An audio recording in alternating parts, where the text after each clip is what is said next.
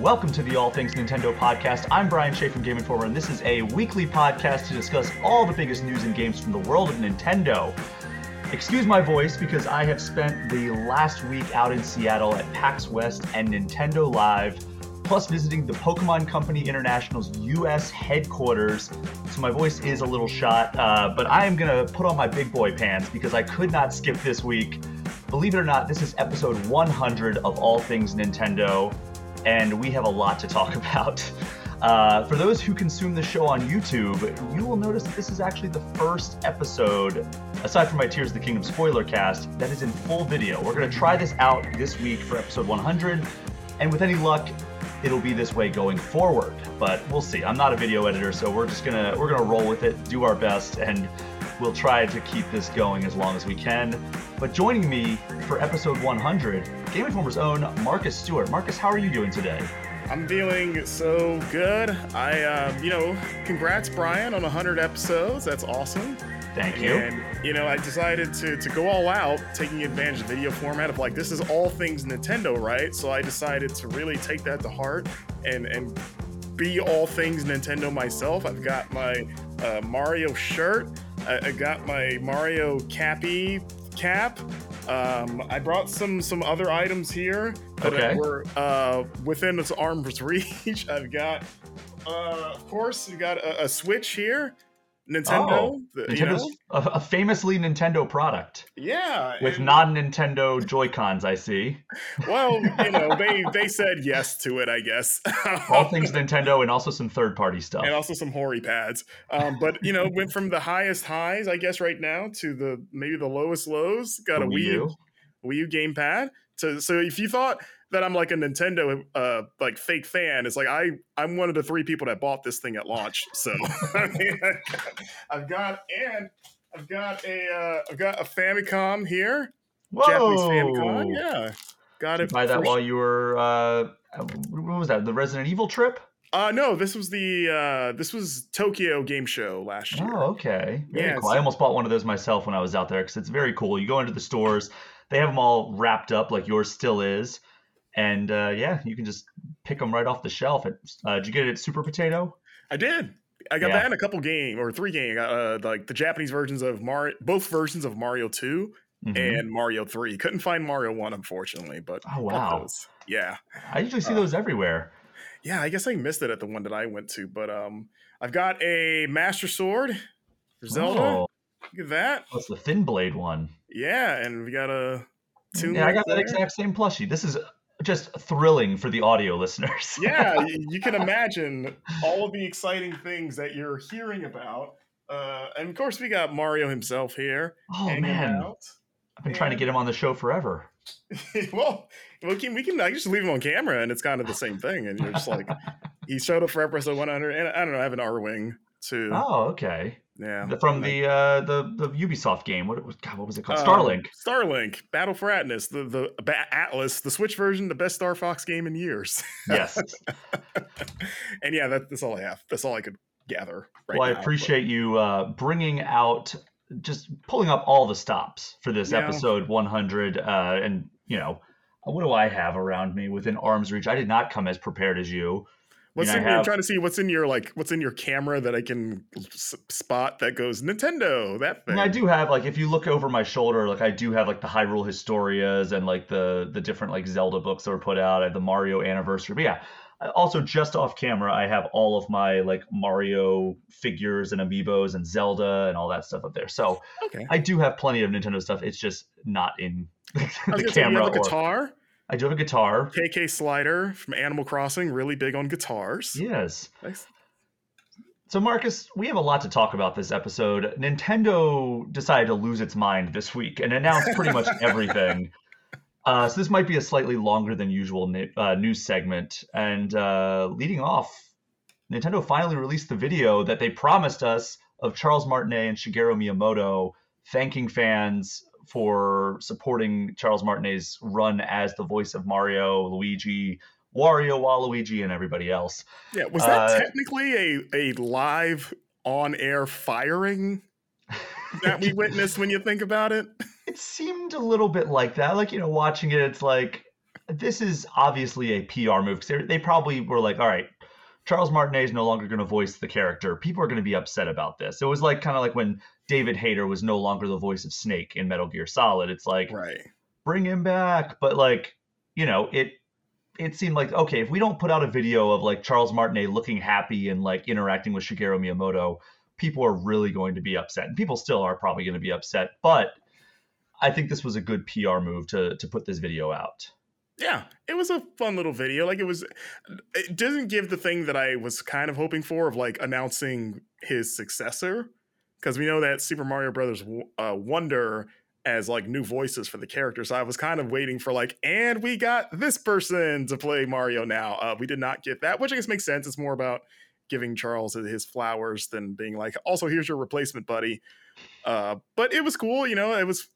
I mean, I almost want to think like, is that the last time we're going to hear him do those voices like on camera? No, Yeah, there'll be social media videos and everything. Like, it's funny. The time I met Charles Martinet, I actually asked if he would do a video with me, and he said that he was too busy at the time, but he did take a picture and signed an autograph and everything like that. Very, very kind man. And it's a bummer that he's no longer going to be there. But like the whole point of the video was like, yeah, I'm going to be traveling the world and going to all these Nintendo events and meeting fans still. So it seems like he'll still be very involved with the franchise. He's known as now the Mario ambassador, which, I guess before that it was Shigeru Miyamoto. Yeah.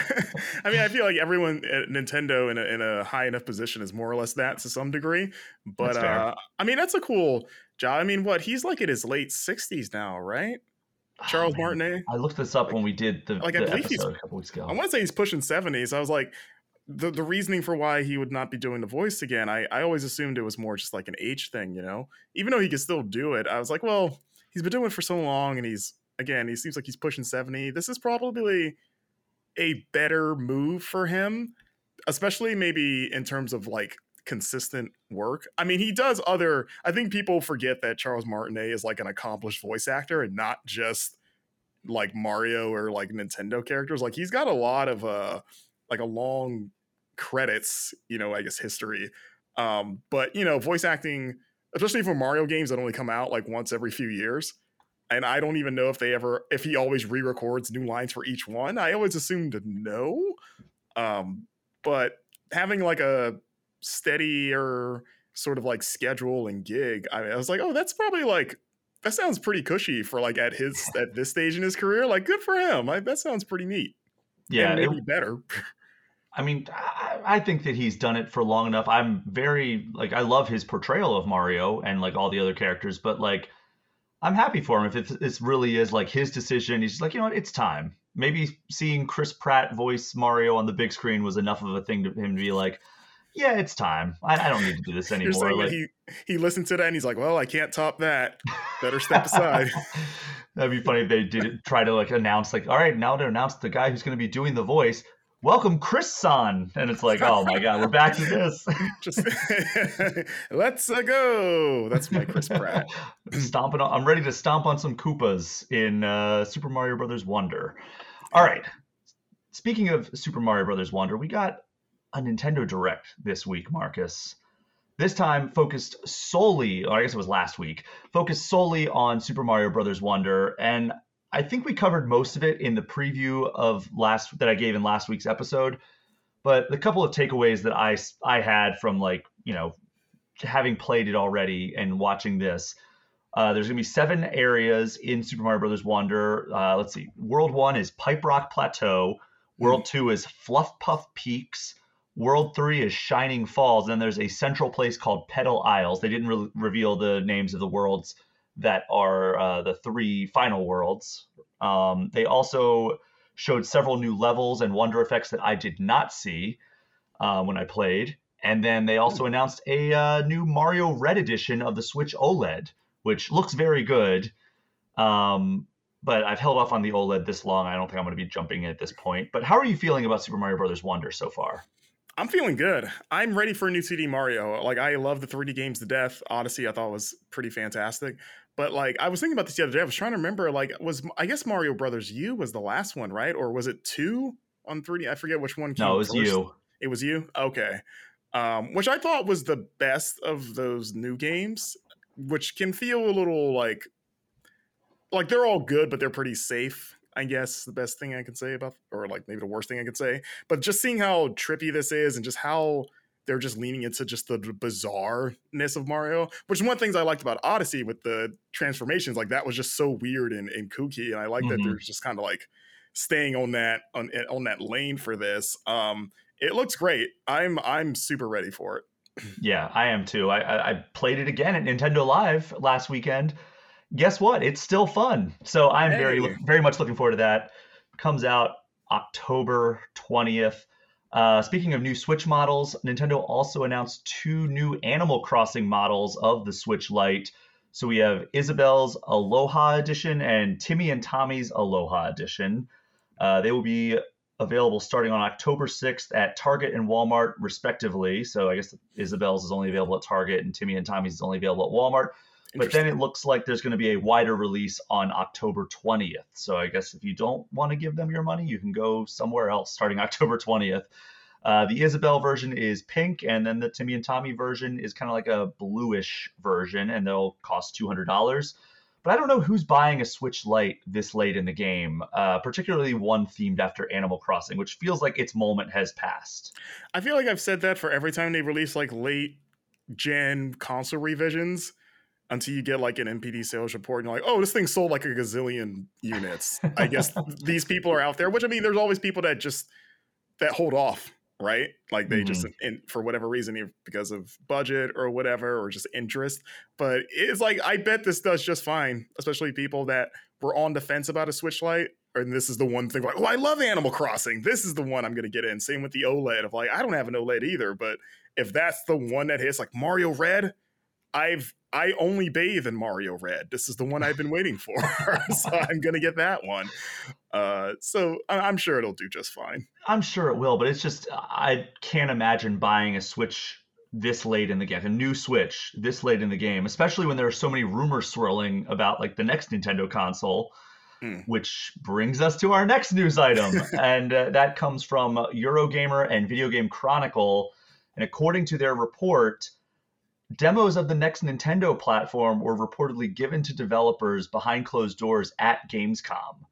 So that was a few weeks ago or a couple weeks ago, but both Eurogamer and Video Game Chronicle said that the demos featured a higher performance version of Breath of the Wild running on the system that has better specs. So I guess presumably it's showing it at higher frame rates or maybe higher detail. I don't know, but they're also saying that there's no indication it's going to be re-released on the new console. It was likely just for the sake of demonstrating the new power. And then VGC... Wouldn't it be great if it just looked like that Zelda Wii U demo with the spider, but it was Breath of the Wild, but it was like the same graphic style? Hey, why not? It looks like, we swear we're awesome. Going to make this one day. Well, I mean, VGC says that the specs of the new Nintendo console are closer to what PlayStation and Xbox are currently offering. So if that is the case, that's pretty enticing right there. And then the report that we talked about a few weeks ago mentioned that Nintendo's planning a holiday 2024 release, and some developers already have it in hand, according to that report. So they're already checking it out, like the dev kits. But Eurogamer reports that if Nintendo can launch it sooner, it will. So it's very much up in the air. We probably won't be hearing anything about it if this is all in fact true. It seems like there's almost too much smoke for there not to be any fire at this point. Yeah, I mean, it would make sense for something as big as Gamescom, especially in the absence of E3, that's where they would do that. Mm-hmm. Yeah, I mean, that's got to be the case, especially like, I guess they could do it at Tokyo Game Show, but there's a lot of developers that skip that. Yeah, that game, like I said, Gamescom's kind of the last big one that was outside of like maybe like a DICE, maybe. Yeah. But yeah, man, how long do you think that NDA was that they had to sign to see that? And how threatening do you think it read? Well, eternally is the answer to both of those questions. It is eternally effective and eternally threatening, because if we've learned one thing about Nintendo, they are quite litigious. They had to sign it in blood before they sat down. There's probably an execution clause. If you tell any details to anybody, we have a guillotine in the back. It's just got a little Mario hat on top of the blade. That was a much better joke. I was going to say it's Pinsir from Pokemon. Come out here and just lop your head off. But Marcus, you were on the episode where we originally discussed that report, and it's been a few weeks since that report came out, and when we talked about like what we actually want. But now that you've thought about it a little bit more, what is your number one must-have for a next Nintendo console? It's weird because it sounds like this is going to be the case, but like keeping it portable was the big one, and that probably is a given because it's just like it's just such a good idea. It's like I know Nintendo likes to change things up and do something different, but I feel like that's the one. It's like I want at least one of the three major consoles to be a hybrid console now. Like I need, because I like having that choice of like there are times I'll get a third party game just for Switch because you're like, oh, this is perfect to just take anywhere. I like having that option between the big three players, and that's also what makes them stand out from Sony and Microsoft. So that's probably like a softball pick. Is like it almost assuredly will be, but I can't imagine it wouldn't. Yeah, but again, Nintendo, sometimes you never know, right? But outside of that, I mean, if I mean, it's weird because there's some things that are like, I was gonna say like everything running at 60, but I mean, some games do run on 60 on Switch. It just depends. If it was like if they made the Xbox promise of like, no, all our first party stuff 60, which honestly I would believe them if they did it because their games are never like. They don't push to the point where like, oh, we can't do 60. You know what I mean? Yeah. So it's like they could probably actually deliver on that. I mean, just give us the promise that Pokemon will run at higher than like 12 frames per second.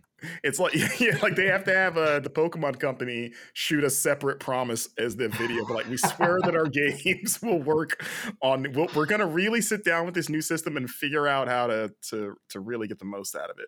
We have hired more employees. That's the number one thing. Like they're a pretty small team, right? Game Freak is like relative to what they make. Yeah, because the Pokemon franchise is the highest grossing entertainment franchise on the planet. Mm-hmm. Like it completely blows like Marvel, Disney, everything out of the water.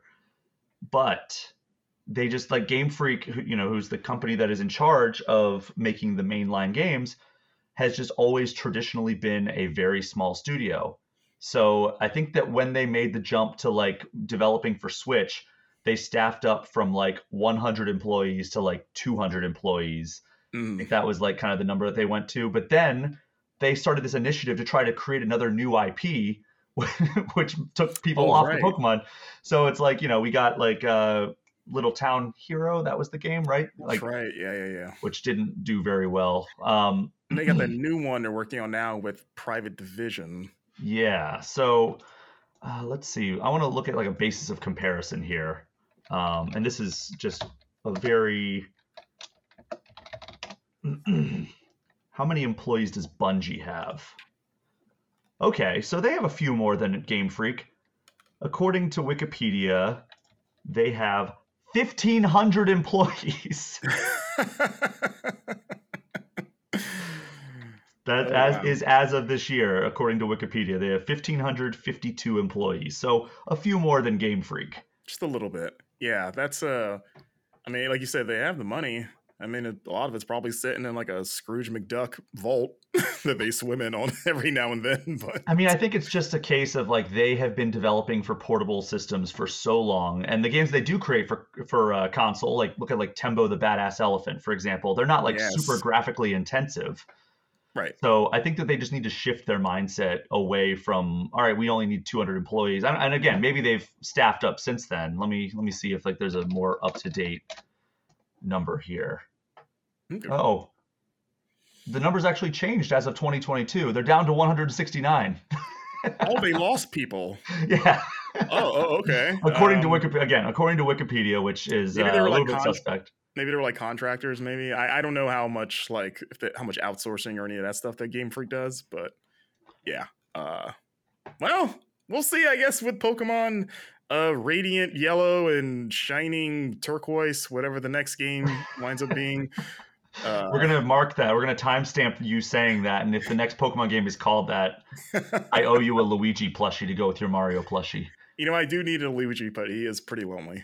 What plushies do I have? Because I do have a few. I have a Knuckles plushie that I won at Dave & Buster's. Oh. And I have a Sonic plushie, but it's from Sonic Boom.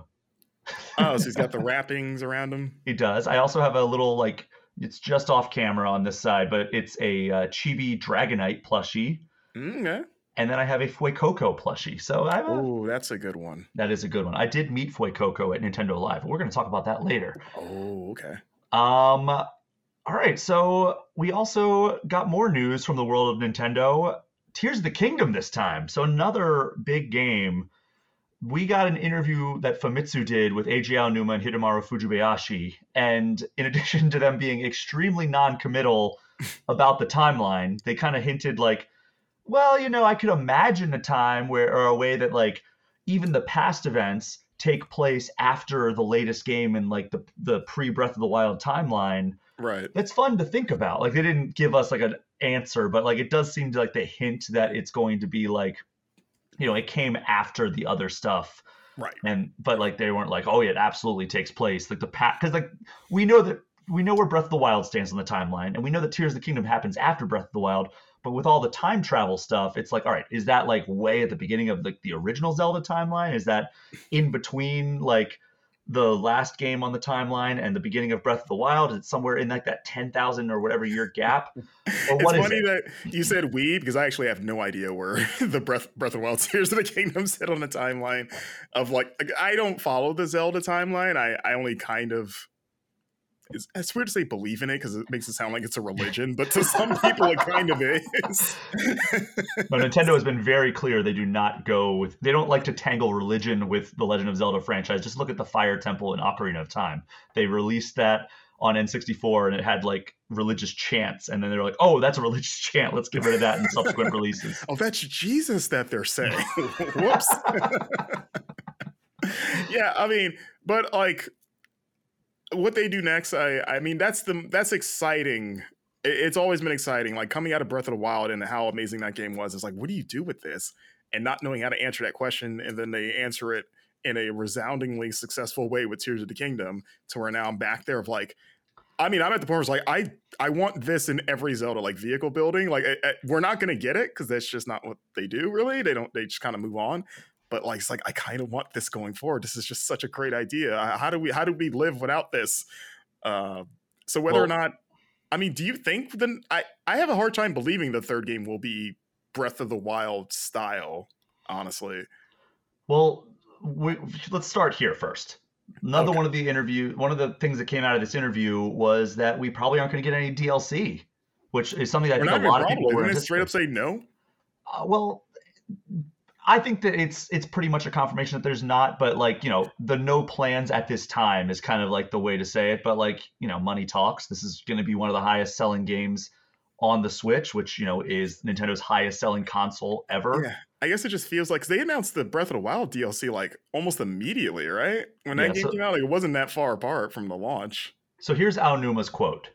Said, quote, "There are no plans to release additional content at this time, but that's because I feel like we've done everything we can to create fun in that world. In the first place, the reason I decided to make this a sequel to the previous work was because I thought there was value in experiencing a new game in that Hyrule place. If that's the case, if a new reason arises, we might return to the same world again. Whether it's a sequel or a new work, I think it's going to be a completely new game, so I hope you're looking forward to it." It wouldn't be a Nintendo quote if it's, "I hope you're looking forward to it." But yeah, I mean, I would be surprised if we got DLC coming after that quote, but you never know. However, I think that, I mean, I pitched my idea for the trilogy capper on Twitter yesterday, and my idea is, we fought Ganon in Breath of the Wild. We fought Ganondorf in Tears of the Kingdom. Let's fight the other, like, original big bad, the original incarnation of evil, Demise from Skyward Sword. Basically, the original incarnation of evil that then becomes, like, the hatred that fuels Ganon and Ganondorf. In Skyward Sword, Demise is defeated and then sealed away inside the Master Sword. And what happens in the beginning of Tears of the Kingdom? The Master Sword is destroyed, that's the first time I've ever seen the Master Sword get destroyed. Like it's lost its power and all that stuff. But in Tears of the Kingdom, the Master Sword gets destroyed. Why not have a story beat that follows that says when that happened, the spirit of demise was freed, and he started uh, kind of powering back up, and now that Ganondorf had been defeated, it's time for Demise to kind of have this climactic battle with Link and Zelda. And guess what? Now the Triforce is the thing at stake, because the Triforce has also been extremely absent from this series of games, this sub-series, Oh the Breath of yeah. the Wild and Tears of the Kingdom. Hardly any mentions of the Triforce. There is a cutscene at the end of Breath of the Wild where we briefly see the Triforce, and but yeah, outside of like the insignia all over the place, there's very little fanfare paid towards the Triforce, which literally the logo of the game, and like basically the Infinity Stones of the Zelda franchise. And it's like, what happened to this thing? It takes place so far in the future. Maybe the Triforce is just considered lost at this point, but like some acknowledgement of that, and like Demise being like, hey, I'm gonna come back and actually find this Triforce and like end this bloodline of these heroes and princesses once and for all. Like, I don't know, I think that would be a fun way to kind of cap off this trilogy of games, but that's just one guy's pitch. Who am I? Yeah, I mean, no, that's a cool idea actually, and like they could actually use that segue to establish like the next maybe non Breath of the Wild Zelda, because like Demise could kind of bide his time and wait for so long that it'd be like basically the timeline would, I guess, reboot or whatever it does when it's like, this is a new Link and this is a new style of Zelda and he's back, baby, Demise. So that, I mean, that could be a narrative connection between this game and whatever comes next. I like your idea about if they were bold enough to be like, I'm gonna kill the timeline, like if they adopted the Star Wars sequels line of like, we gotta let the past die, and then we're gonna usually have old. I want to do like, what if they just introduce a new protagonist and we have old Link and old Zelda, and they're like they're the ones going around and be like, hey, the Triforce, it's real. The courage, wisdom, power, all of it, real. So does this surprise you, this news that there's not going to be any DLC? Yeah, because again, like Breath of the Wild had like the whole season pass thing with the master trials. Like I thought we would get new master trials, especially that'd be cool with the weapon, or not weapon, but like fusing and ultra hand stuff of like, if you can design some really challenging like dungeons or puzzles around that. That seems like that would be the way to go. So, bit of a bummer. I mean, I kind of, maybe it's because we're so close to a new Switch that they're just sort of ready to move on to the next game that's going to be for that system. And I guess Breath of the Wild, Tears of the Kingdom is not lacking for content either. So, I mean, it's not like it's hurting from not having DLC, but I am surprised that they're not doing anything with it.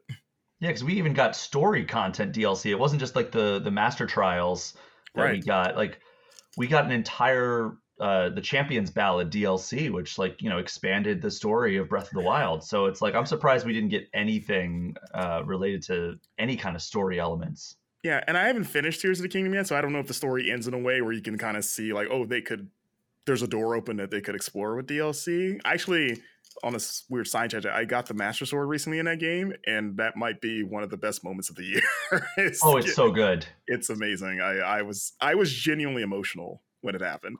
But yeah, so yeah, I don't know. Maybe the game ties a bow to where like, I don't know what else you could say about this or story you could tell in this game.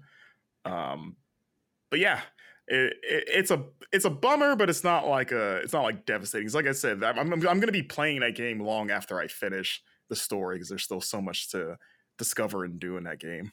Yeah, and you heard my pitch. What would your pitch be for the next Zelda game? I mean, in the immediate future, like whatever the next one is, I would actually really like a 2D one. Yeah. I know that's like a basic answer, but like even if it's not even necessarily maybe a remaster, like if they don't just do another remake like they did Link's Awakening, but they're like, the next big Zelda is 2D again, but it's got all this new stuff. So something, if they introduced a mechanic as radical as like the wall painting stuff in Link Between Worlds, like, yeah, we got all these new ideas for a 2D space. I would be down for that. Of like it's still taking taking a step back to take two steps forward, Mm-hmm. basically. So I would love to see them take all the lessons they learned from Breath of the Wild and apply it to a TD format that isn't just using a blueprint from one of the classic games. I would just want A Link Between Worlds on Switch, to be perfectly honest. I mean, I'll take that too. That Do you game think? absolutely rules. I mean, that's probably you. God knows how long. We can't even get Wind Waker and Twilight Princess on Switch. Yeah.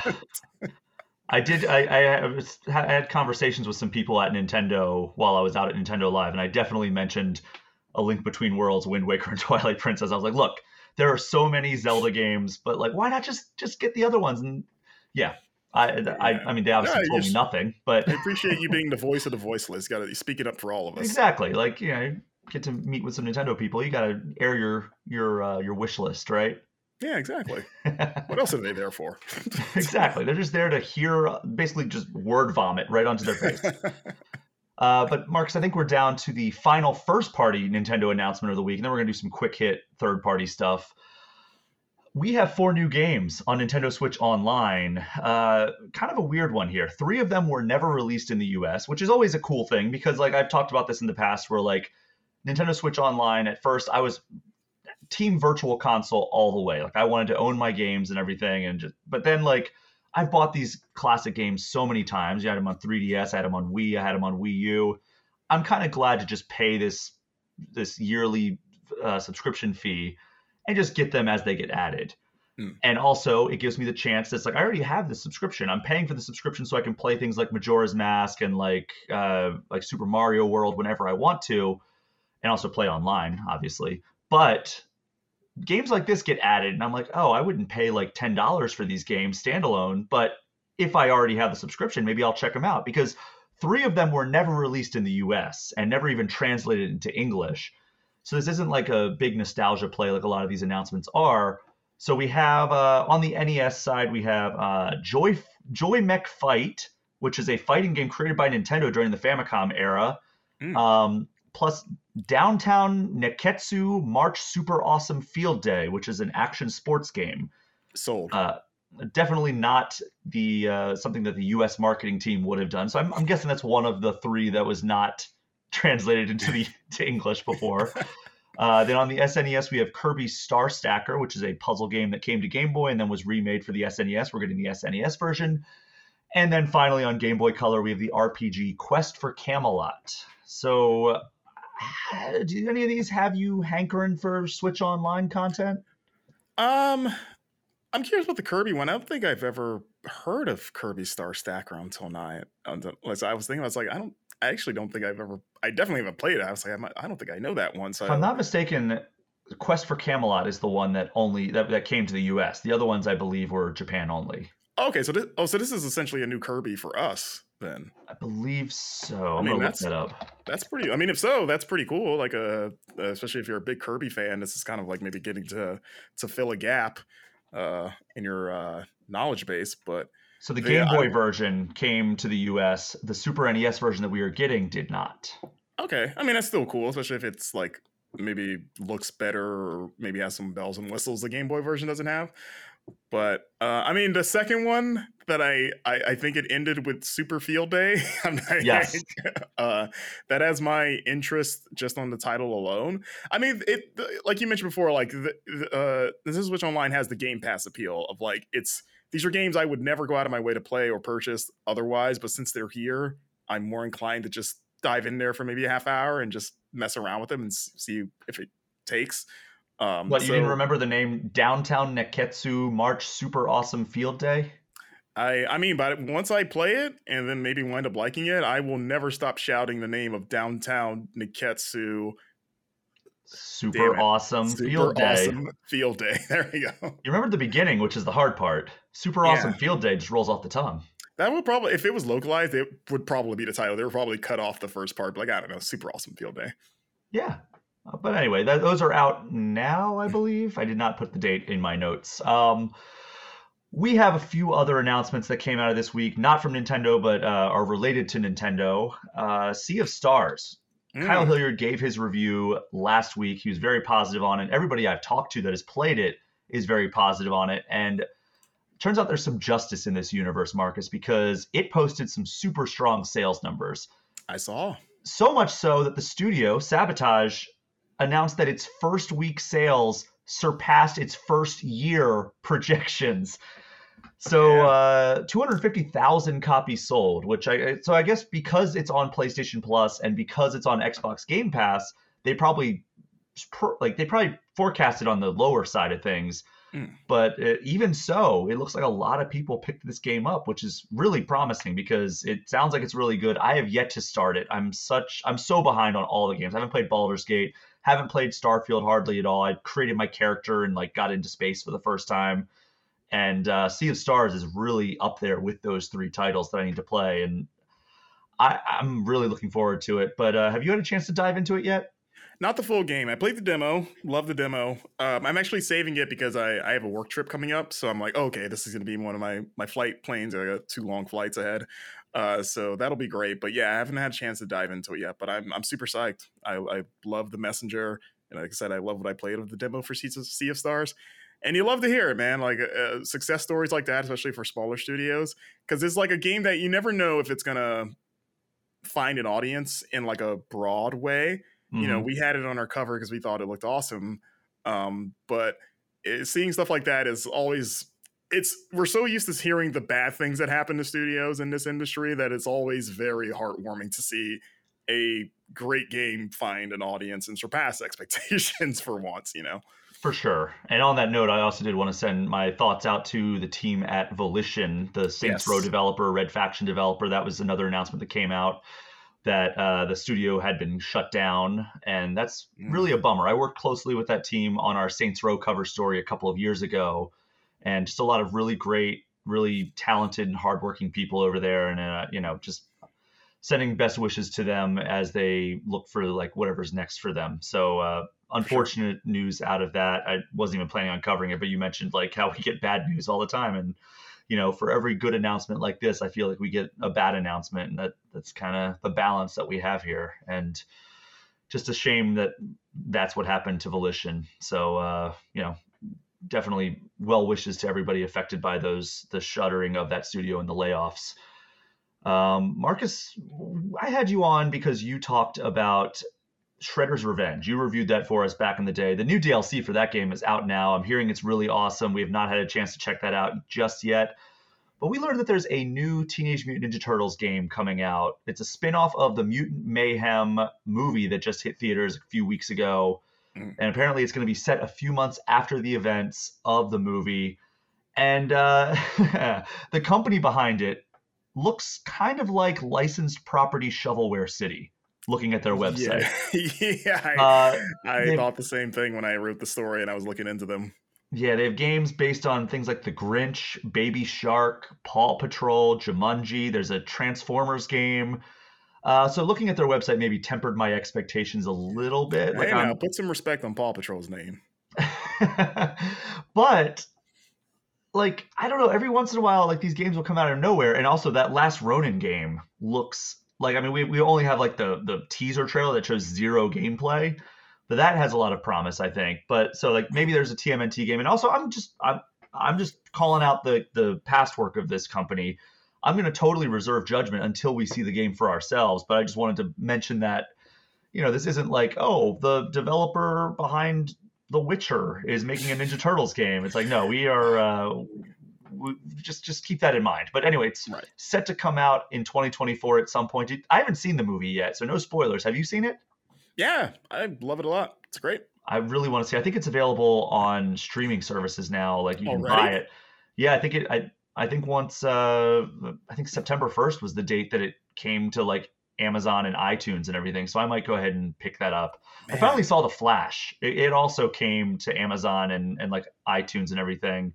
So I had a flight, as I mentioned at the top of the show. I was traveling the last week, and I was like, you know what? I'm going to watch The Flash. That was one I did not get to theaters to see.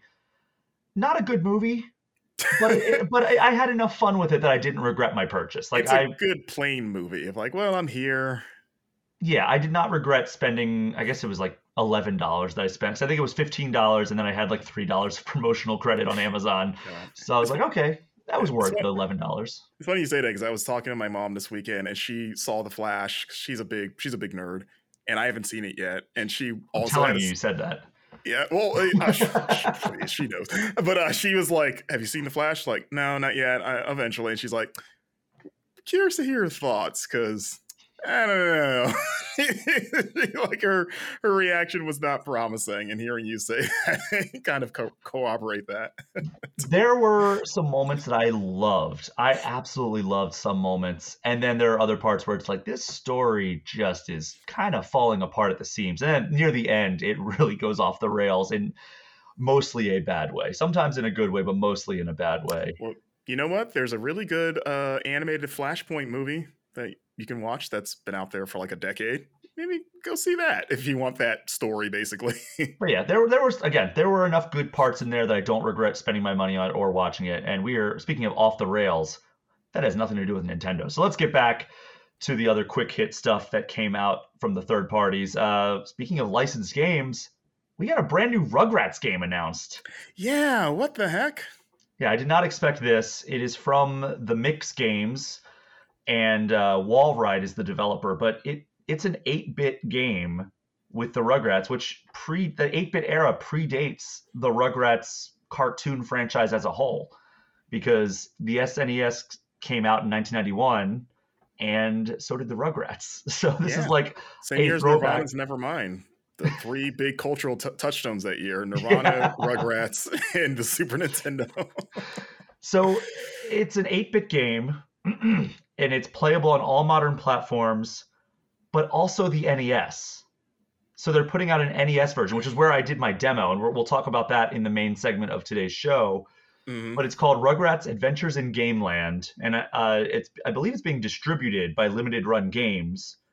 So there is going to be a physical NES cartridge that you can buy, and it's fully playable on the NES. But then if you buy the SNES version, or not the SNES version, the modern console version, you can do the HD mode. Like you push a button and it will swap into HD visuals, like widescreen, and the visuals look like the actual cartoon. Oh, so it's like a completely different art style? Yeah, it completely changes the way the game looks. It even goes to widescreen instead of like the normal, the full screen format of the NES. You mean like the original cartoon, not the new CG one that's like on Paramount Plus? Correct. The original cartoon. It looks like that when you're playing it. So yeah, I had a good time with it. We'll talk more about it in the main segment when I run down what I played while I was out in Seattle. But what is your interest in this game? It's there. I'm a huge Rugrats fan. I actually rewatched those classic seasons probably like 2 years ago on Amazon Prime. I was a big Rugrats kid growing up, so and I didn't really play too many of the video games that I can remember. So this is like right up my alley. It's just such a weird random thing of like someone just decided to make a Rugrats game. You're like, you know what? I'll play that. It's so random, and like it was the what announcement of the week, you know? Like I saw that, I think I was on a plane when the press release came through, and I did kind of like the double take, like, really? There's a new Rugrats game, and it's an 8-bit throwback game, and it also is playable on NES. Like it was just like what's in there. It was like an AI generated game, basically.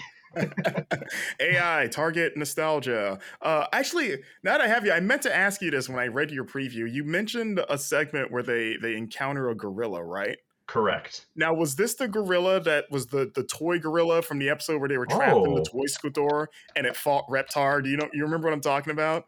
Because I had that thought of like, it can't just be a gorilla, right? Thorg. If they were real Rugrats. Thorg. Yeah, Thorg hungry. Thorg want eat. And I was like, if they were real Rugrats fans, it would be that gorilla. It was a purple gorilla, so I think it must be Thorg. Okay, because you didn't call it Thorg in your preview, so I was like, maybe it's just a gorilla, but like... Because full disclosure, I forgot Thorg existed. I mean, that's like a memory you just unlocked from like 25 years ago. I meant to DM you and then forgot I was so curious. Yeah, there's a very simple explanation for why I didn't call him Thorg. Yeah, I was like, maybe he just forgot. I don't know. That's a very good call out on your part, Marcus. The next one comes to us via Nintendo Life. And did you have any fondness for Beyond Good and Evil? I played that game for the first time. I streamed it on my personal Twitch channel like 3 years ago.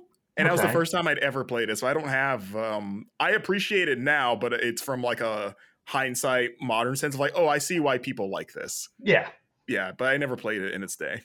Nor did I. I played it on an episode. I appeared on a couple episodes of Super Replay when we did it. I guess back I in like 2016 or 2017. Actually, I did too, because that was back when I was an intern. And I remember I was on an episode of that. I forgot. Those were always good fun.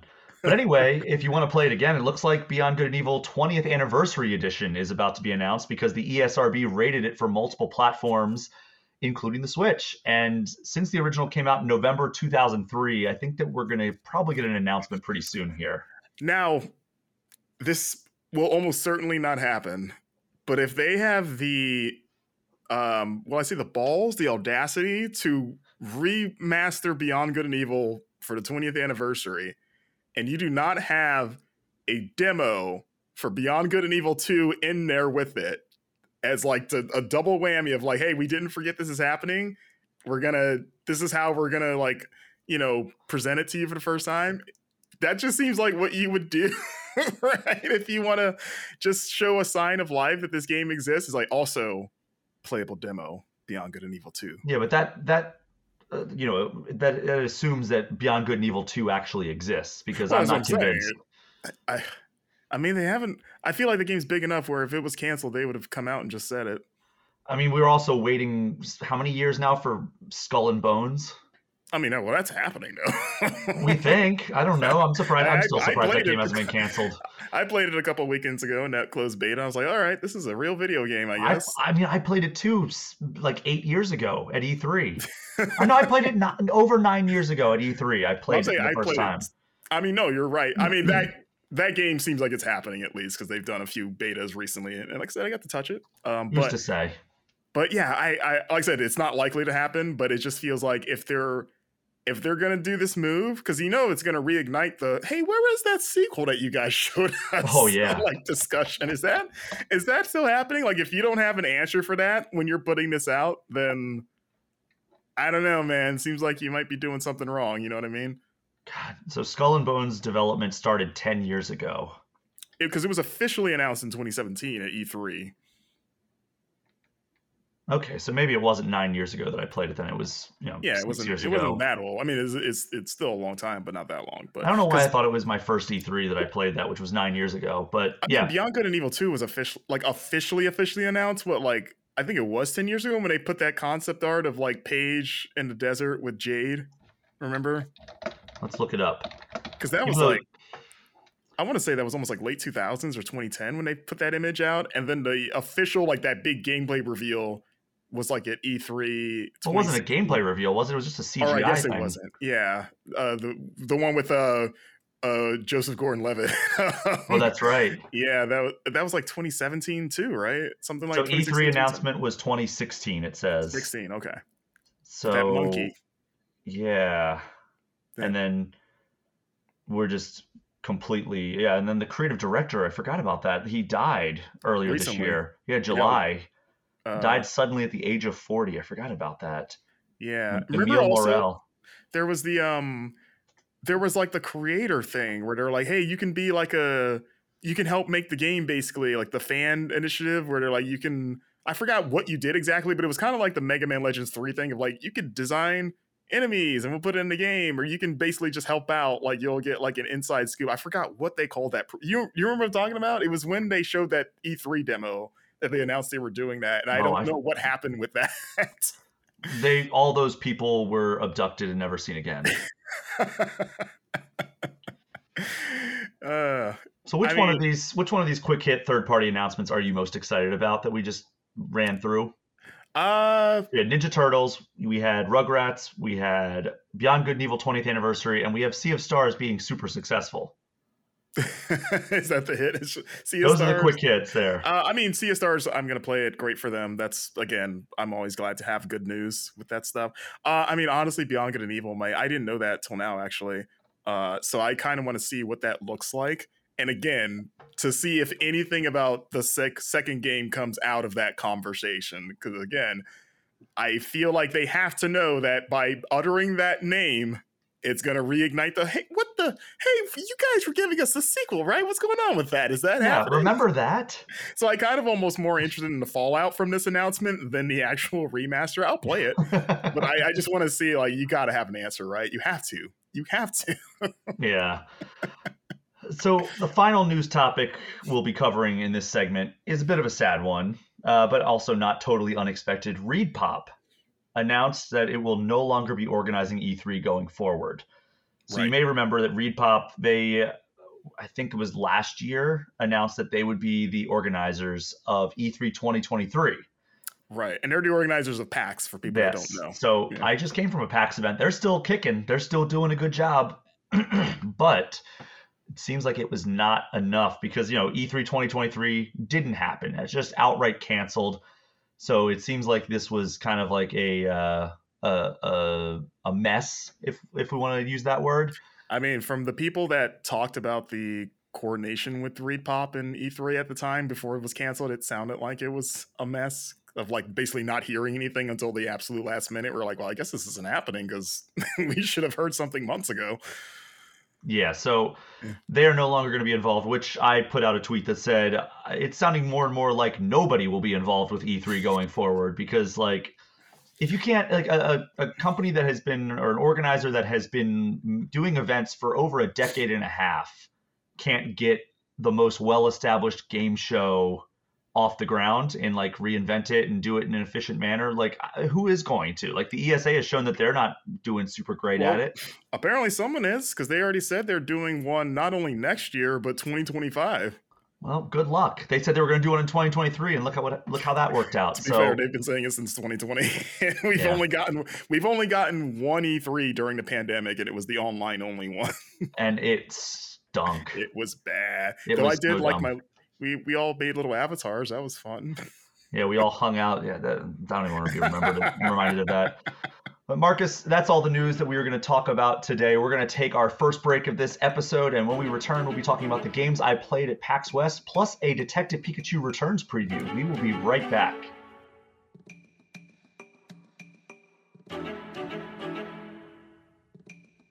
I spent the last week on the road. Not only did I visit PAX West, but I also was invited to the Pokemon Company International's United States headquarters. We are going to start there, then work through a few of the indie games I saw while I was out in Seattle. So Marcus, first up, Detective Pikachu Returns. Did you play the first game? I did not. Did you see the movie? I did. Okay, so we're on the same page here. I did not play the first game, but I did see the movie. First of all, it's completely separate, right? Like, it's different universe, essentially, where, Detective Pikachu, it's kind of a similar style of, like, story and everything, where it's like the main character, Tim Goodman, lost his dad, and Detective Pikachu kind of lost his memory, but also, like, was associated with the dad. And but they do give you kind of like a catch up from the story of the first game, because they assume a lot of people did not play Detective Pikachu. Yeah, I think. And Ash Ketchup. Yes, very good. I'm sorry, sir. But yeah, I got to play the first chapter, or part of the first chapter, and, like, it kind of dumped me in the middle of this investigation where we're investigating a jewel thief that has rocked Rhyme City. They broke into a mansion and stole a precious jewel. And we had two leads. One was involving a Poniard, and the other one was involving a Ducklet. A Poniard? Yeah, these are Pokemon. Okay, I thought you were saying, like, the I always have you on for Pokemon things. Don't forget about that, because you're so knowledgeable about it. Then there was it dropped me into, like, a park sequence where, like, I was walking around a park or a terrace in a park, and, like, kind of investigating these clues around this area where this Poniard was known to hang out in. And you found these things, and based on, like, the clues that you find in the area, you can unlock additional prompts and conversations. So, it was kind of fun, just, like, investigating it. It has kind of like that Phoenix Wright style, like, crime scene investigation element to it.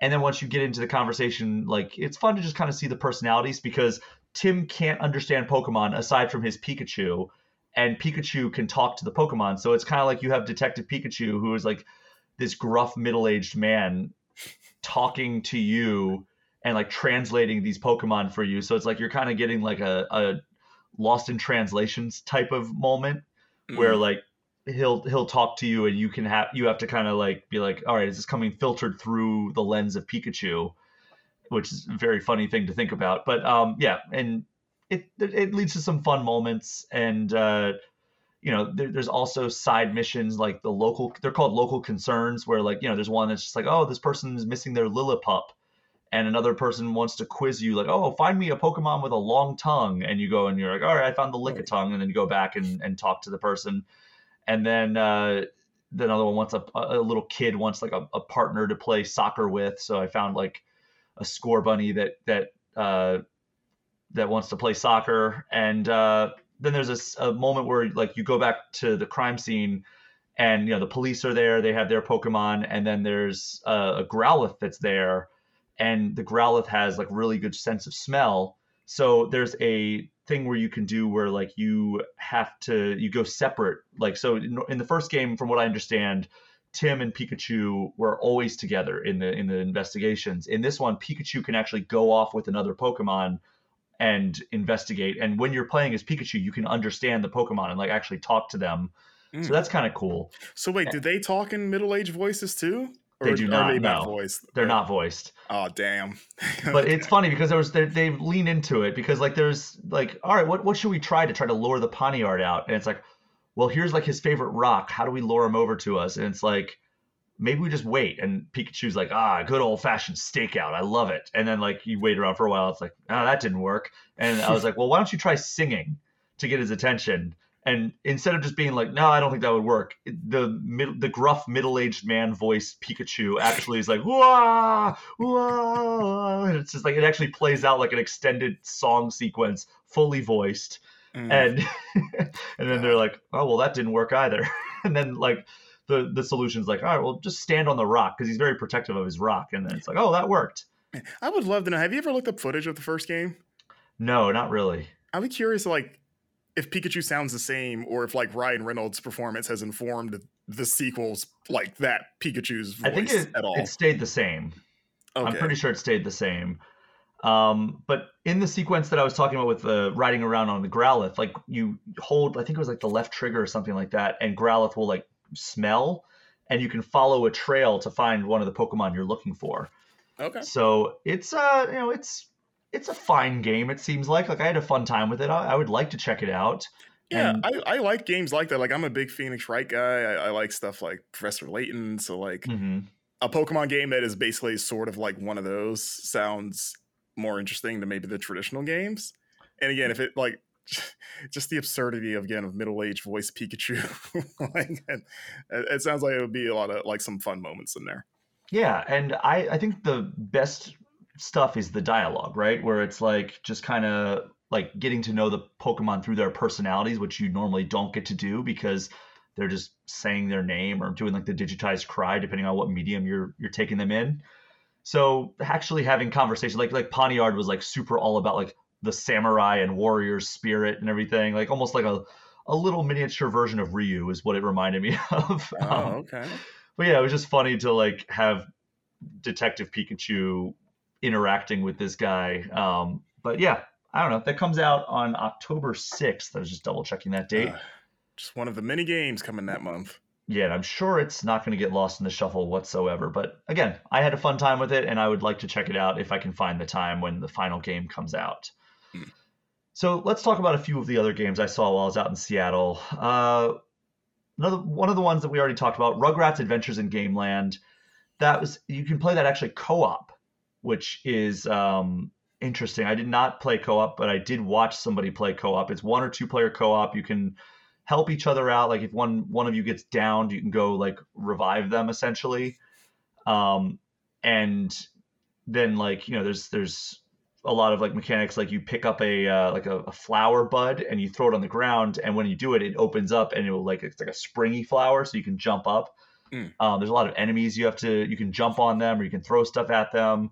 There were like blocks that you could like pick up, and like it's almost like some puzzle elements to the platforming as well.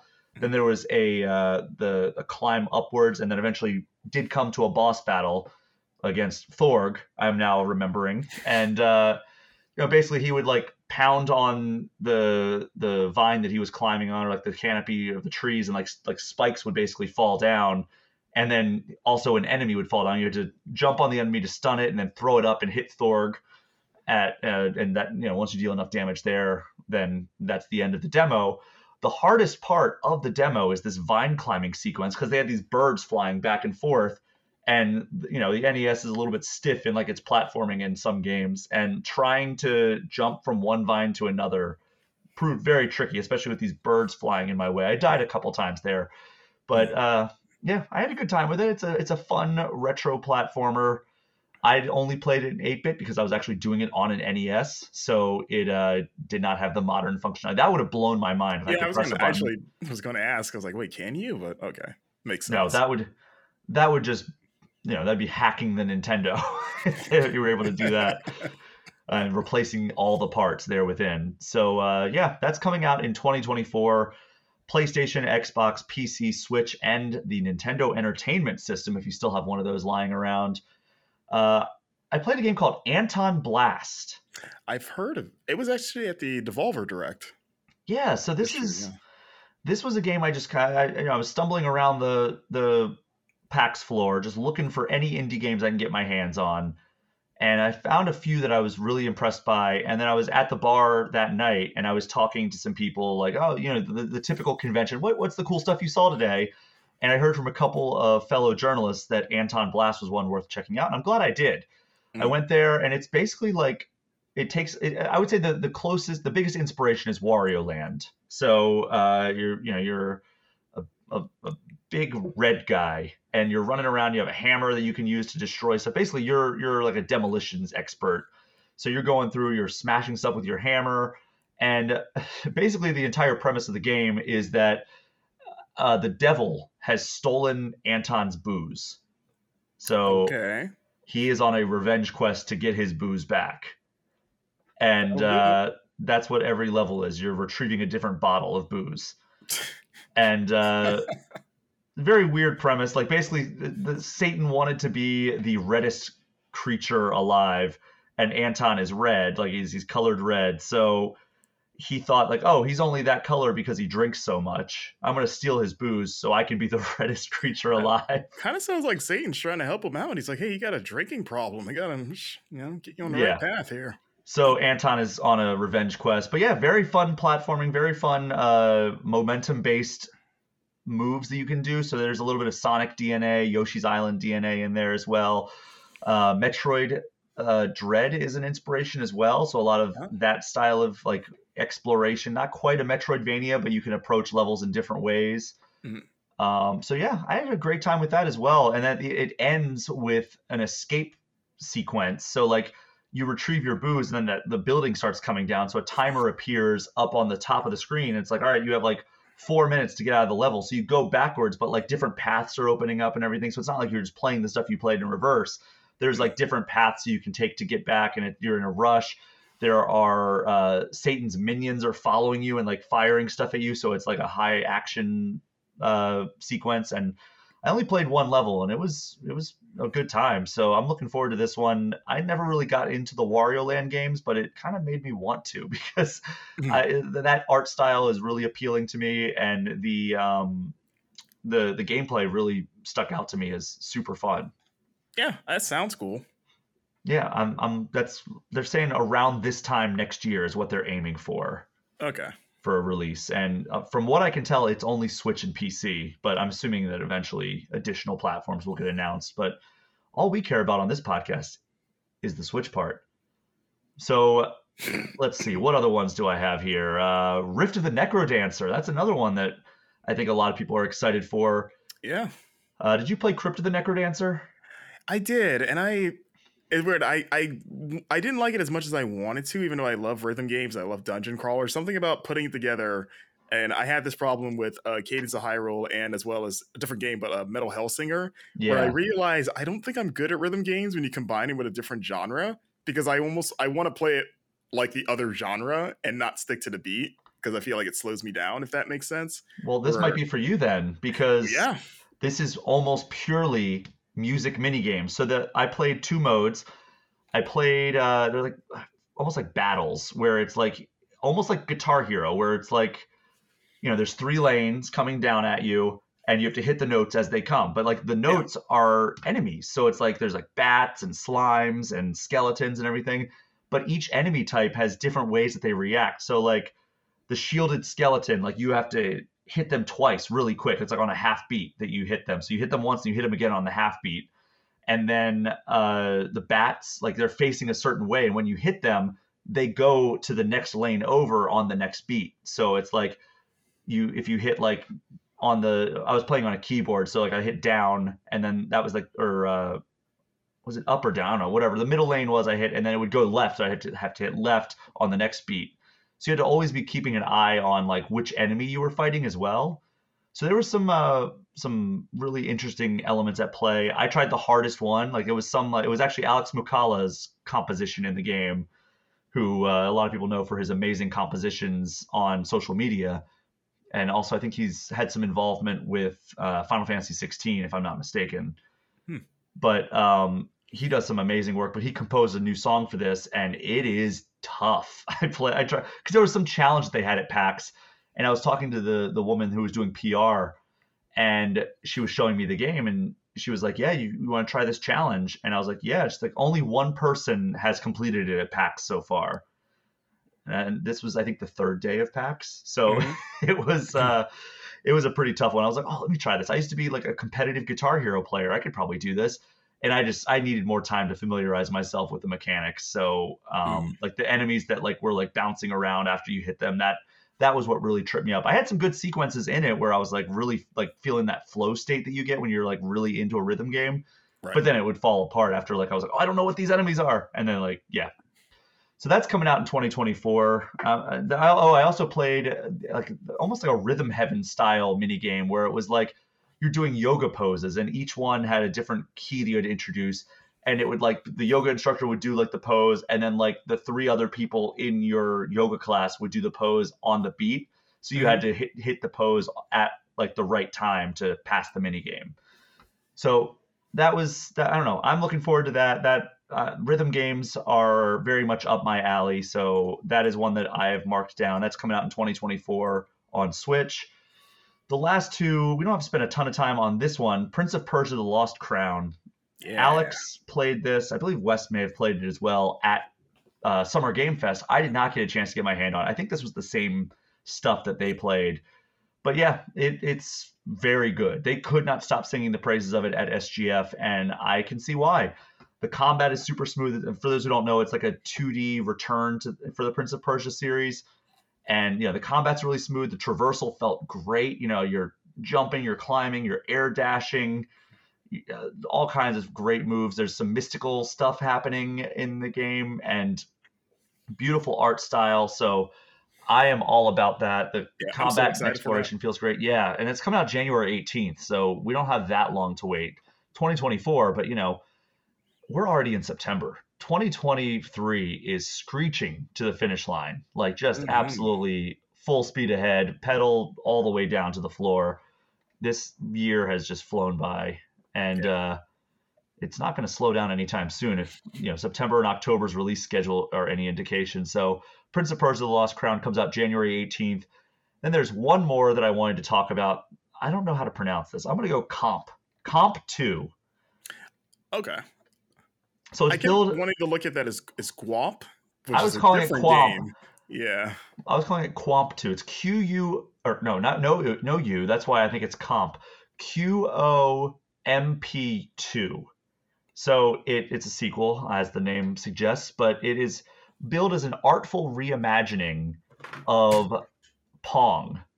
So naturally, Atari actually picked up the publishing rights to the second game. The first game was, from what the people at the booth were telling me, the first game was developed by a one-man development team. And this one was, the developer did not want to do a sequel, but he was like, hey, well, I'll let you guys do a sequel if you want. So he sold, I think, the rights to the second game, and Atari bought them and then put the developer that did Mr. Run and Jump recently in charge of it. So, I liked that game a lot. So I think that this could have a pretty good quality. But basically, instead of controlling the paddles, you control the ball. And so the demo actually starts out where like there's the two paddles and you're just bouncing, and they're going to keep bouncing it forever until you learn, like, all right, you press A to redirect the ball. So you press A and like it changes the vertical direction. So if it's like going down, you press A and it'll start going back up. So you have to try to fool the paddles. And I just wasn't doing it, even though I was like trying my best. And then the person running the booth was like, oh, and if you hold the trigger, you'll actually charge up a shot. And then that can go, and that's how I ultimately got through there, because anything blue, also this tutorial teaches you, is breakable if you do a charge shot on it. So I just broke one of the paddles. And then, there's like a tunnel that appears after you go past that and into the next screen. And that's where the level starts. And basically you're going through almost like a puzzle platformer. You are just trying to go through these areas, these levels. And, there's like different tunnels you have to do, and there's obstacles you have to avoid. And your entire goal is to redirect the ball to get the right angle to go to progress through the level or get the collectible that you want to get. So it's kind of a cool twist on puzzle platformers, but also like maybe a little bit of breakout where you need to hit the correct angle in order to get to where you need to go. So I thought that was a really novel take on the genre and on just the gaming in general. Like I always love, like, I feel like this was built for the people who used to like watch like the DVD screensavers and like wait for it to hit the corner. Yes, the most satisfying thing of the 90s. Yes, so it almost has that vibe to it, where it's like you have to hit just the right angle in order to get some of these, or like, there's even exploration elements where it's like, all right, how do I get through here? And it's like, oh, there's another tunnel up top that I need to go through, and that gets you to a whole nother level. And so yeah, that was a really fun game. That was the first game I played at PAX West, and I was like, oh, okay. I got a press release for that, and I was like, an artful reimagining of Pong. And I was like, I don't know what that means. Oh yeah, does it look nice when you say artful? I'm like, does that have like a cool art direction or anything? I mean, it looks like Pong, so not like super flashy, but it does have like some colors that pop out and some obstacles that obviously were not on the Atari 2600. Right. So it's artful in its design, I think, more so than its visuals. But who knows? I only played the first like 2 or 3 levels, so maybe it does some cool stuff later on with the visuals. Because Mr. Run and Jump was all about doing some really cool stuff with its visuals, like very neon, very glow based. That's kind of what I had in my head a little bit when you said that they were making it. Like, is it going to be like the Tetris effect of Pong almost? Yeah, I mean, that would be cool too. I'm sure I wonder if there's going to be like a Pong mode or something, but who knows? Playing Pong? Yeah, just play Pong, but like, I don't know. They already did Pong Quest. Atari did Pong Quest a couple years ago, and it was fine. I was not the biggest fan of that game. I was basically trying to do an RPG in the world of Pong. The world of Pong. That was, yeah. I don't know what that was really, but it was whatever. It was harmless. So I want Larian to do a Pong RPG in the style of Baldur's Gate. Hopefully they don't have like the glitch that they just announced was a glitch where like all the people are too thirsty. just pairing your paddles together. On that note, Marcus, we are going to take our final break of the show, and when we get back, I'm going to be doing a brief recap of what it's like to attend Nintendo Live. We will be right back.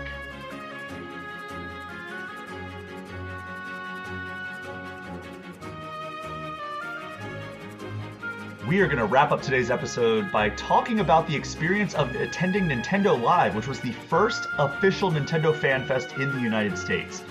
It happened over the weekend in Seattle, but was a separate thing from PAX. So it was kind of confusing. Even though they were both happening at the same time inside the same Seattle Convention Center, this was a separate thing. Yeah, you would go through security, and they would say, if you're going to PAX, follow the orange tape, because they had like tape on the ground. If you're going to Nintendo, you got to go up like 3 escalators and follow the red tape or whatever color it was. Maybe it was green. I don't know. But anyway, it was very confusing. And but I thankfully I was able to go to both of them. We talked about the PAX stuff before. This time, Nintendo Live is the focus. But yeah, it was kind of confusing. And it also forced PAX to kind of separate itself into the both wings of the Seattle Convention Center. So there's Summit and Arch. Summit is where Arch is where PAX West has always been, and Summit is a different part of Convention Center. I think it's a newer part, but it was like, all right, well, I want to see this game. Oh, it's in Summit. I'm in Arch. So you had to go all the way out of the building and then go across the street to the other part of the Convention Center and then go back through security. And it was It's like E3 a little bit of like, which hall is this? Yeah, Is it was it? a little Oh no, it's at the confusing. Devolver Tent across the street. Dang it. But Nintendo Live was up on the fourth floor of the convention center, and that was a little confusing as well because like you had to go up two escalators once you got there and wait in line to get your wristband for the day, and then go back down an escalator which was inside of there was like a whole like flow that you had to go through, and the line to get in was rather long.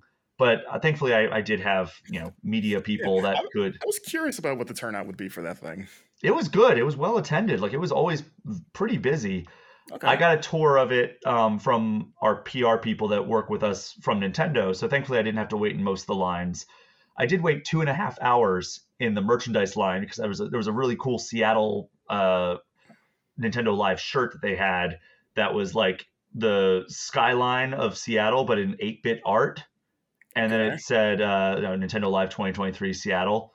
So I don't know. I did not realize the line was going to be that long, and then I was like an hour and a half deep playing. Like I lost track of Oh, time, so I was like you were playing. just like, I'm committed now. I have to Yeah, at that stay. point it was a sunk cost fallacy, right? Where I was just like, well, I'm already an hour and a half into this. I don't have anything for another hour, Mm, so let me just do that. So I got a tour of Nintendo Live, and it was cool. It was definitely fan focused. There was not a whole lot there for media members aside from just like seeing the stuff, like being there for the first one in the US.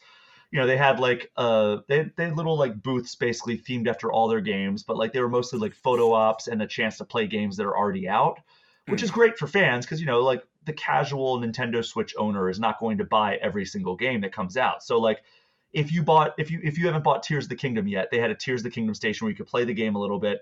And then they had like a Master Sword that you could take a picture with, and then the Link statue that we've all seen where he's doing Ultra Hand, or no, he's doing Recall. Yeah. They had a Kirby station where they had a bunch of like different Kirby statues with like the different powers that he has, and then they had mouthful mode Kirby, or as a lot of people call him, Carby, because he's wrapped around a car. Hmm. Um, there's an Animal Crossing section which felt cool because like you were suddenly like on an Animal Crossing island. So there was like a little bridge you could walk across. There was a fire you could get a picture taken with. They had a lot of like mascots that would come out. So I took a picture with Tom Nook and Say, Isabel. somehow it was still really hard to visit the island. Well, I did have to hop on a plane to get there, if that counts. You go through like 5 load screens.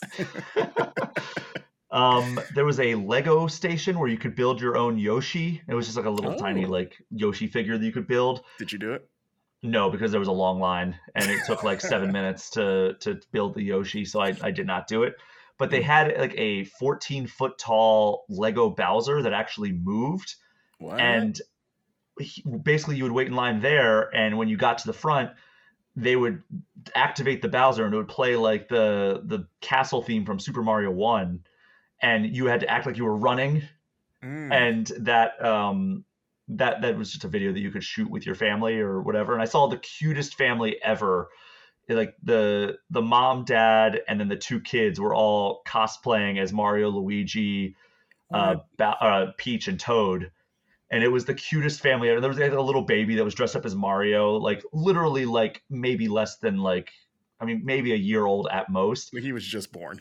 And I was thinking like that baby, once they start running, is going to like be crying its eyes out. But no, it was having the greatest time. I've never seen a baby smile bigger than when Bowser was chasing them and the parents were running and going, ah. Not usually what Bowser's known for, putting smiles on kids' faces, but he Well, I did it. mean, baby Bowser, he's always happy. Yeah, I Or I guess guess he Bowser kind of. Jr. is the name now. Baby Yeah. Bowser was just in Yoshi's Island. But the there was also they had a I'm just looking through my pictures, that's why I have my phone in my hand. I'm looking through the pictures of that I took. They had an 80s style living room that you could go in. So it had like shag carpet and like a tube TV and like giant speakers set up on the side and I was like like, the TV has to be set to channel 3 for accuracy. I don't know what channel it was on, To but play Nintendo. it had Super Mario Brothers 3 on it. So Okay. you could sit there and play Mario 3 on an old TV. There was a VCR in there. It was all wood panel and everything. Very cool. Like it was just a nice little like transport. But they had like a yellow like touch tone phone that you could pick up and pretend I like would you were like to talking go on. through that with kids so that they can look up at you and go, like, what kind of caveman were you back then? How did you survive the dark ages? So of the booths, the absolute highlight was they surprised everybody by having Super Mario Brothers Wonder not only have a booth with like that you could take a picture with like in the pipe with like the big backdrop of the key art that we've seen, a 3D version of the key art, like the characters were actually like statues that were like suspended in midair. Mm. But also you could get your hands on Super Mario Brothers Wonder. So a lot of fans actually got to play the game over Nintendo Live. They didn't tell anybody that was happening until the show floor Oh, opened the first day on Friday of last week. that's cool. So that was neat. That was a big thing. I got to play it again. Very, very fun. But the absolute highlight of it all, I mean, because first off, they also had Splatoon and Smash Brothers and Mario Kart that you could play. They also had like esports style tournaments where they had like shoutcasters and they had commentators and like they had like rows and rows and rows of seats. And they had some that were like, all right, get up here and like bring like your A game, like be like super competitive, play these games, and we're going to give prizes out to people. They also had family focused ones where it's like, all right, kids can get up on stage and play like esports style competitions, but like, they're all kids. So it's not like the highest level stuff. And it's just like, all right, just do it for fun. And then like, they gave everybody like, oh, everybody who like the winner gets like a Bowser plushie. And then the people who didn't win still got like another, I think it was like a superstar plushie. So it's like, they still came away with something. So that was fun to Yeah. see like the kids participate and like have a fun time with that. I was talking to a content creator who brought her family, and she was telling me that like, oh yeah, like my kid like got up and did the Mario Kart competition and was like so excited to like just be able to like play video games in front of an audience. So Nice. that's fun that like kids very much geared towards kids, and like I got a picture with the squid from Splatoon, so that was good. Mm. Um, and then the highlight though, they had performances. This Okay. is where I went full on fan mode. So at I think it was 11 every day, they had the Legend of Zelda Orchestra, Oh. and this was like a 45-minute long performance. Both performances were like 45 minutes long, and they played just a selection of songs from across the Legend of Zelda series. They started with like the Tears of the Kingdom main theme. They went back to like some songs from Ocarina of Time. They went back. They played some songs from the original Legend of Zelda. I'm trying to think of what else they played. They played a Breath of the Wild medley, which was unbelievable. Let's see, there was a Skyward Sword song. I basically cried through the first three songs. Like it's just like a 58 or 64 piece orchestra Mm. performing these songs. It just like, and they had gameplay on in the background.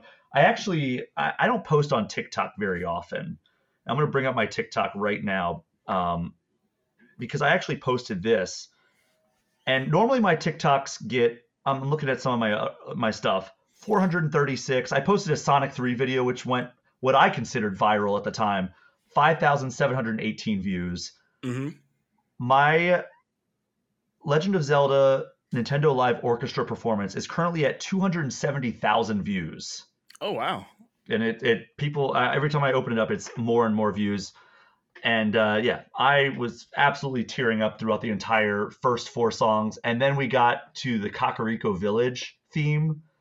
Oh my God, that hit hard. And then like, just hearing all these songs that just meant so much to me over the course of my life. Yeah. Like, everything from the original Legend of Zelda is one of the first video games, if not the first video game I ever played. And Ocarina of Time was my favorite video game ever for about 20 years until Breath of the Wild took over. And then, Tears of the Kingdom is so fresh in all of our minds. And seeing all the gameplay playing in the background. And it's funny because like the first few times I'm like tearing up. I'm like, I think I'm the only person like really getting hit hard by this. And then we got to the Breath of the Wild medley, and like I was sitting in the row with like the other people who were like kind of either media or content creators who were like kind of put in the back row just like so we could see, like experience it. And I looked over, and yeah, the entire row was just like crying. It's like the Breath of the Wild medley. So yeah, that was really awesome. That was my highlight of probably my entire weekend, honestly. And you can hear my voice is really starting to give out now. Um, but I also went back because at 1 p.m. every day there was the Super Mario Super Big Band performance. And that was exactly what it sounds like. The exact same concept, but instead of an orchestra, it was a big band. So, you had a horn section, you had a guitarist, you had a drummer, you had, all the standard like rock instruments, but also a horn section playing. And I think it was a 16-piece band that was performing that, and just playing all the hits. I posted the song that I posted of that was the slide song from Super Mario 64. which I'm sure you know that song, the guy whistling. No, Da, I da, never da, finished da, Mario da, da. 64. But it was like the second song you hear Oh, after then Bob on I Battlefield. played it the least out of the 3D Marios, I'll Okay, say. well, it's Just also in yeah. other Marios. Like anytime like you're riding, That's on the damn damn yeah, damn yeah, damn yeah. damn damn damn. Okay. Yeah. So that was my highlight just because it's so catchy but yeah, hearing like the Mario theme, and hearing like the song from Galaxy that everybody loves played with like a live band, it was so cool. Yeah. So those were my highlights, were the performances, but it was so great. Like I don't know, I also get emotional whenever I go to these events because I really love seeing people take part in things that mean a lot to them. Yeah. Like I was at the Sega booth and there was like the biggest Like a Dragon fan that I've ever seen in my life, and they were just losing their mind over the chance that they were like finally going to get to play Like a Dragon Gaiden, or just seeing like, oh my god, there's this giant picture of the Like a Dragon Gaiden key art, and they were just like freaking out over that. And like, I don't know, like people being so passionate and so excited about something always chokes me up every single time. It happens at least once every E3 or Summer Game Fest, like when like the Right. crowd's losing their mind over like some announcement. I remember having never played Final Fantasy VII. I remember when Final Fantasy VII Remake got announced, and people were just broken over the announcement, and that got me. And like when Sora, I'm not a Kingdom Hearts fan at all. When Sora got announced for Smash Ultimate and you saw all the people just losing their minds on YouTube, like their reactions, that got me. I Mm. remember there was like a Star Wars Rise of Skywalker, and we know how that movie turned out, but when that trailer came out, there was a guy who posted himself like crying over the announcement, and that made me cry because that guy was so excited. So Mm. like seeing it happens to me at least once every convention, but it happened to me multiple times because I had Nintendo Live and PAX and Nintendo Live definitely knew what they were doing with those orchestra performances. Yeah, I mean that's one of the reasons why I love going to conventions. It's like I always come away from them almost sort of like rejuvenated, of 100%. like because it's like the epicenter for like it feels like a lot of the like cynicism and like just jadedness that you see online doesn't really creep its way into like physical conventions. It's like, no, we're all here because we all love this, and Yeah. you get to be around people that are as passionate about this very specific thing as you are, and you're just like, hey, we're just all having a good time, right? Like, right, we're all just having fun, and you're like, yeah, we are. And like you said, even if it's something that I'm not as into as someone else, you're just happy that they're happy, and you're like, it's almost like, man, I wish the internet was like a convention, because like everyone's just here, we're just having a good old time, just like, hanging out. The internet is a convention that never ends, which is the problem because talking to people at PAX on Monday, the fourth day of the convention, you start seeing the cracks. You start seeing, all right, I am exhausted. I am like the first day, everybody's like, yeah, let's go PAX West or Nintendo Live, and it's just like by the end of the fourth day, people are like, can I just go back to my hotel and sleep for 5 days straight? Damn, you want to wait in line again? You sure? You want to? So that was Nintendo Live. If you're a fan of Nintendo, which I'm assuming you are if you're listening to this podcast, I implore you to check it out if it does come to a city near you. Right now, I think the next one is in Japan, but who knows? Maybe next year they'll do one in a different city or different time or something. So definitely check that out if that sounds like it's cool to you. Definitely very fan friendly, fan focused. I'm assuming they're going to learn some lessons from this. I don't know what else they would really include unless it was just like more games to play, because you could wait in line to play Splatoon, you could wait in line to play Smash Brothers. They had the Nintendo Switch Online retro stuff that you could check out if you hadn't subscribed. Like, oh, I can just go over here and use the Nintendo 64 controller to play like Mario Kart 64 if you wanted to. So they had stations set up for that and everything. So that was fun. And yeah, I definitely recommend checking it out if you want to. I know that it was hard to get a ticket for here. So hopefully that's the big thing. I think they need to figure that out. Yeah. And of course they had all the characters walking around. They created new costumes for like Peach and Yoshi, and you get pictures with them. They had like a rotation of characters that were out on the floor at any given time. You could wait in line. If you took a picture with them or if you played a game, they'd give you pins. So that was a really cool touch as well, especially seeing as how PAX is so centered around pins. Mm. So yeah, that was my experience at Nintendo Live.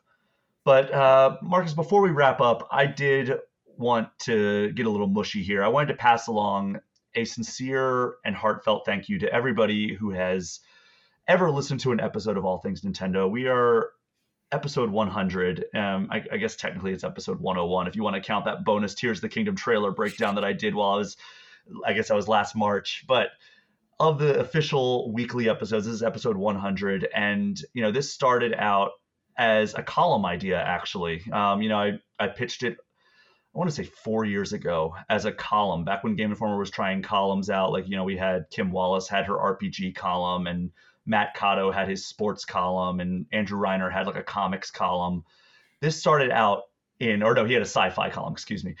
This started out kind of in that vein of like, let me just talk about Nintendo. It'll be every 2 weeks, and I'll just write about like whatever's happening, give my take on it. And then, that didn't really ever get off the ground. And then I pitched it again in 2021, early 2021, and it just Reiner in his wisdom said, I like the idea now, but let's do it as a podcast. And of course, being a podcast, I was like, well, it should be weekly. It should not be bi-weekly. So let's do it weekly. I don't know if I'm going to have stuff to talk about. I don't know if people are going to listen to a weekly podcast about the same company every single week. But if there is one that I think people will listen to, it will be Nintendo. So, the reception has been great. I met some people out at PAX West who are listeners, and that means the world to me. Like it always means a lot when somebody reaches out and says, hey, I read your stuff, or I appreciate your podcast on this, or I saw your appearance on this episode of Replay, or whatever. Anytime anybody consumes anything that I am involved with, it means a lot. And that we have listeners to All Things Nintendo, and they listen and they write in, and they talk to me about it when I see them in person. It just means the world to me. And the fact that people are still listening to it 100 episodes later, just it fills my heart, and it motivates me to continue making this a better show. And I do read the reviews on Apple and Spotify and everything, and I do try to take that feedback as seriously as possible. I had people email me with suggestions, and I have taken those suggestions to heart, and I'm going to continue as long as I can, making the show as great as it can. That's why I'm doing video for this episode. Hopefully I'm doing video. I'm recording it in video. Maybe it's not going to get put out in video because, like I said at the top of the show, I am not a video editor. So if this is actually audio only, I apologize for my utter failure in the video department. But that is the goal, is to make this a weekly video podcast now that we're 100 episodes deep. I remember I actually started the podcast, and we have to name the files, and I started it as episode 001 instead of just 01, because I was like, no, we're going to aim for getting into the triple digits. So the fact that we finally made it here, it means a lot, and the fact that people still listen to the show, it means even more. So thank you so much. And hopefully we're doing bigger and better things. We got some fun stuff on the horizon here already planned out, so keep listening and keep writing in, because it really does motivate me the same way that Marcus just talked about motivating and rejuvenating every single time he goes to a convention. So thank you to everybody. And, we're going to sign off here in a second. But Marcus, I appreciate you coming on so many episodes as well. I feel like you've been on maybe like a quarter of the All Things Nintendo episodes at this point. Yeah, I mean, like I said, congrats, man. I'm a fan of the show too, and I've always been super impressed with the work you put into it, and honestly how you always are able to find times. Like, we're busy. Yeah. there have been times where it's like, I don't know how we're gonna pull it out, but you always find a way to get a new episode at the door, which as a podcaster and content creator myself, I always am like impressed with how you find ways to make it work, basically. So you've made it work for 100 episodes, so I'm excited to see now that you're doing video, what else do you decide to do with the show, and what directions do you take it? Keep it going, man. Keep it going. Thank you. And now watch, this will be the only video episode aside from the Tears of the Kingdom spoiler cast. Like after we built this all up, because candidly, I tried to do something really cool for the 100th episode, but unfortunately it fell through. So that's why we're doing video. That was the backup plan. Hey, like I said, you find a way to make it work. Exactly. But Marcus, that is a show. Thank you for joining me for this landmark milestone 100th episode. Yeah, and Mario's here too. He is here as well. Thank you, Mario, for joining this episode. Fresh off Nintendo Live appearances galore. Wahoo! And thank you so much to everyone for listening. Do me a favor, if you haven't already, give All Things Nintendo a 5-star review and hit that subscribe button. And if you want to get any questions or comments, and you can get in touch with me at allthingsnintendo@GameInformer.com, or hit me up on Twitter, Blue Sky, Threads, or Instagram at Brian P. Shea. You can also join the Game Informer Community Discord, which is a perk for subscribing to our Twitch channel, even just for 1 month. Marcus, where can people find you online? You can find me on Twitter and Blue Sky at MarcusStewart7. And just as my voice is getting ready to give out, that is our show for this week. Thank you again for listening. Take care. We will see you next time.